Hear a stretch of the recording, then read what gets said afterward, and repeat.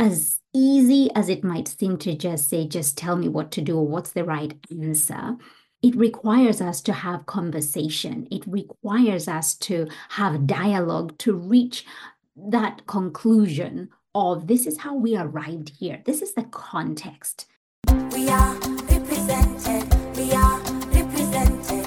We are represented. Welcome to Represented, the podcast. I'm Aniki Shuru, racial equity coach for online business owners who want to be intentionally inclusive by building a business that is racially equitable. I created this podcast to normalize the conversation around racial inclusion so that fear is no longer the barrier that gets in the way of doing this work. This isn't about perfection, it's about progress. Whether you're taking your first steps or you're well-versed in the journey towards racial equity, this space is for you. So welcome home, friend. Let's get started. From coast to coast, around the globe, we are represented. Where are you from? Really? No, originally, where are you from? Can I touch your hair? Your English sounds so good. Nah, I don't see color. Those statements I've shared are just some of the daily microaggressions that people of color face on a regular basis when they occupy white spaces. Microaggressions are subtle yet negative racial messages that leave the person on the receiving end feeling hurt, humiliated, and even disrespected. You may have used these kinds of statements to start a conversation or even break ice with a person of color, but didn't realize the harm you were causing. That's why I've created a free microaggressions guide with 5 of the commonly made microaggressions in online coaching spaces that you need to know about and what you can do or say instead. Head over to anikishuru.com/micro to download your free guide. That's Anikishuru, GICHURU.com/micro, MICRO. Hey there, lovely. Welcome to another episode of Represent Podcast with me, Annie Gishuru. I am loving these bite-sized episodes that I've done the last couple of weeks. There's something about just taking away some nuggets and not feeling like you have all these things like you need to learn and retain, and it's such a long list. I think sometimes it's just the 1 or 2 things that remains with you that allows you to really become activated in this work of racial equity. And so today is another bite-sized episode, and it's to do with just tell me what to do, the problem with this kind of thinking. And you've probably found yourself in that situation. You've probably been with a coach or a mentor or an educator in this space, or perhaps not even had one, but you're learning through whatever means or resources. And you just have that feeling of just tell me what to do. There's just so much to go through, and it's easier, so much easier if you could just tell me what to do. Now, here's the thing, and I want to be really clear on this. It's adding more harm than good. And I want to just dissect this for you in 3 pieces so that you walk away knowing, when I think, just tell me what to do, this is what it's doing to me and how it's working against me and what I should do instead to equip myself. You ready? Okay, let's go. Now, here is what it's doing. It takes away your sense of agency. And by sense of agency, I mean taking away your ability to act and make decisions for yourself. You are simply doing what someone else has asked you to do. And oftentimes, due to not wanting to perhaps rock the boat, and I know the idea of just rocking the boat and how that makes me feel too as well, you just kind of go with the flow and you just want somebody tell me what to do so that I can just tick this box, but not fully understanding the why behind the doing. I'm just doing it because I want to please you. I'm doing it because I'm a people pleaser, or I don't want to do the wrong thing. I don't want to make a mistake. Just tell me what to do. It's so much easier. And we know that the end result is not going to be something that empowers you. Even when you think about teaching somebody something, for example, when I support my children and they're doing their numbers, their math, and they have a problem that they're trying to solve, if I just tell them 2 plus 2 is 4, but they don't understand how 2 plus 2 becomes 4, and they just know the answer is 4, I am setting them up for failure because they will not be able to use the understanding that they have, or in this case, don't have, to solve a problem. You're just dishing out answers. And the same goes when it comes to this work of racial equity. As easy as it might seem to just say, just tell me what to do or what's the right answer, it requires us to have conversation. It requires us to have dialogue to reach that conclusion of this is how we arrived here. This is the context. So to think for yourself is such a powerful tool, and you do not want anybody to take that away from you, even though you're in a container where you trust the educator, you're in a container where you're giving of yourself to learn. Do not take away the ability to think for yourself, because you are choosing to trust yourself. When you think for yourself, it is another way of choosing to trust yourself. You are choosing to go there with yourself, and you're backing yourself because you have taken the time to understand what is required. So you're not just backing yourself for backing yourself's sake, but you are because you have the context, right? You understand how that problem has been solved. And so you trust yourself. You're not placing your trust on somebody else. You're not placing your trust on the person who you have paid to educate you. You're not placing your trust on the book that you're reading or the resource that you have readily available to you and taking it in as gospel. You are dissecting it a little bit deeper. Number two, it takes away your ability to apply critical thinking. And oh my goodness, is critical thinking required in particularly the times we are living right now, where it is so easy to get caught up with what are the loudest voices saying. And so critical thinking is an essential tool when it comes to your learning. You need to be able to ask questions so you have a deeper understanding. Annie, when you say this, what do you actually mean? Do you have an example of this to help me understand this a little bit more? This is why so many online business owners are silent when it comes to matters to do with racial equity, because they feel inadequate contributing to the conversation, lest they make a mistake and mislead someone. But you're not here to educate per se. You're not here to take the role of being the coach or the educator, but your contribution nonetheless is still required. It might be incorrect sometimes when you say certain things, but hear me when I say this. Your silence is not the solution. When you speak up, this is what happens. You grow. You build your racial stamina muscle, which I've spoken about before, and you're able to go deeper in this work.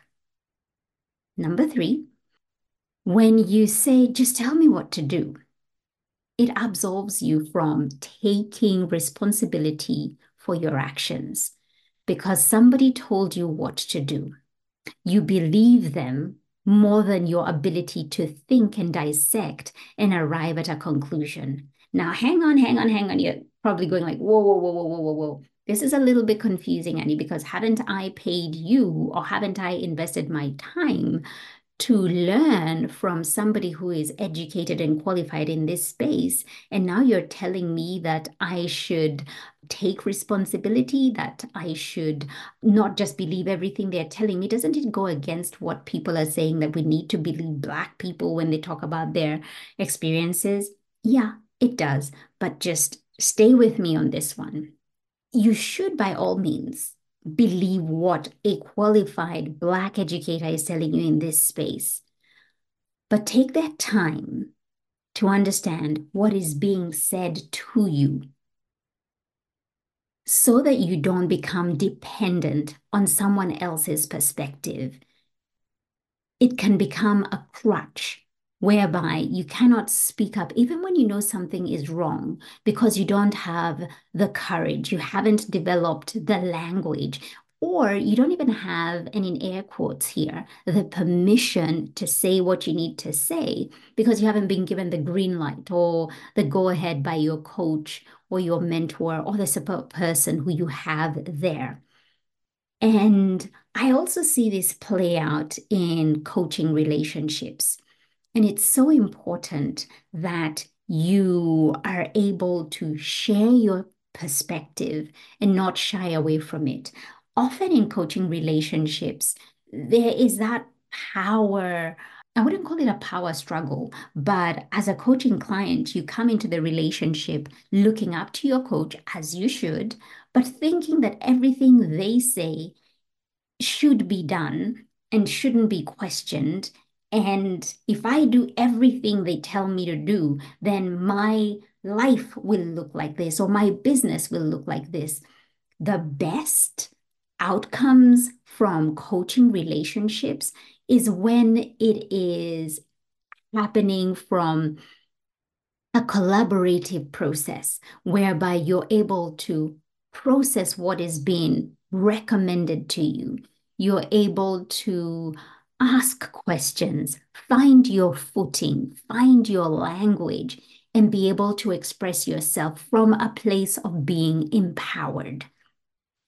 And I know this can only happen in containers where you feel you have the permission to do that, where making mistakes is normalized and it's not being used against you, but rather to help you to learn how to speak up, unlearn some of the things, the patterns that you've learned, grow in not only your resilience, but also your ability to articulate your perspective, which is so key when it comes to doing this work. Because again, you don't want to regurgitate what the person you're learning from has said. You want to be able to fully understand it so that you can speak up from a place of understanding. I once had a student share very vulnerably that when an issue goes viral, she seeks the voices of those in the space first to see and hear their responses before she can decide for herself what she should do or what position she should take. And I know that's what we do on social media. Something goes viral and we begin to go like, okay, search for this educator. What are they saying about this? What's their take on this? And then from there, we get influenced on where we should stand. And when it comes to matters that are perhaps we don't know what we should think and we're looking for ways in which to educate ourselves, it's okay to do that, but do it with the intention of, I want to learn. I'm not just taking what they're saying as gospel and then regurgitating that and using that as my piece of education, but I'm taking what they're saying and I'm parking it here. I'm doing a little bit more research and I'm putting that information here. And I'm also hearing what this person is saying and this other person. And I'm bringing all this information together to help me form a perspective. And how does that feel for me?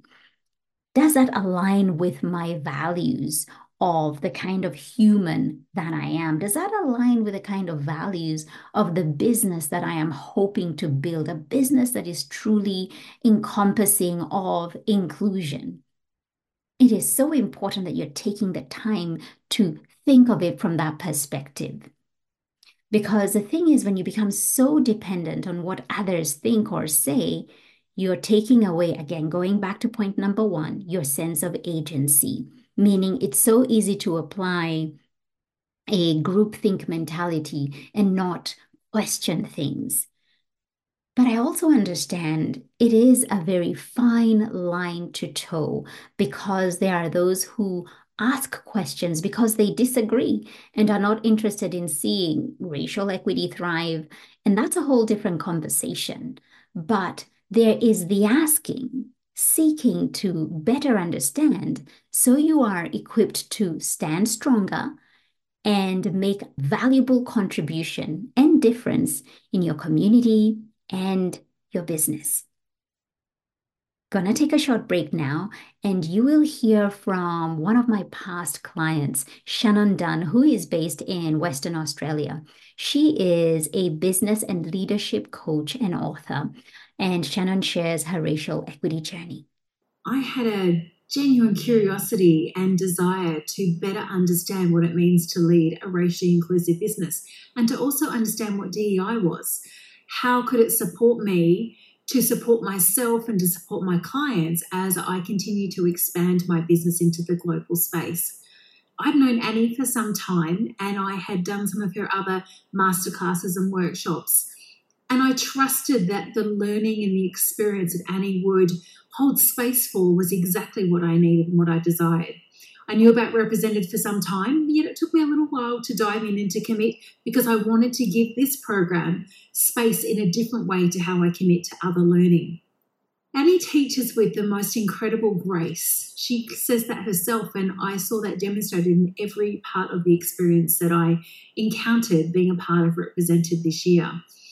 I particularly loved her attitude and the way she models calling in, something that I feel is so needed across not just this space of DEI and racial inclusivity, but across business in general. It was such a space and an opportunity where I got to witness what it means to be in collaborative community and added positively to the experience of being represented. If you are unsure about where to start or what to do or what the whole leading a racially inclusive business even means, then Represented is a program I can highly recommend. You don't really need to go anywhere else. I did a lot of research. I looked at different programs in different parts of the world and kept coming back to Annie's program and to Represented. So I encourage you to take your curiosity like I did and to dive in and enjoy the experience. Welcome back. So just a quick recap to tie this episode nicely with a bow. Just tell me what to do. The problem with this kind of thinking: number one, it takes away your sense of agency. Number two, it takes away your ability to apply critical thinking. And number three, it absolves you from taking responsibility for your actions.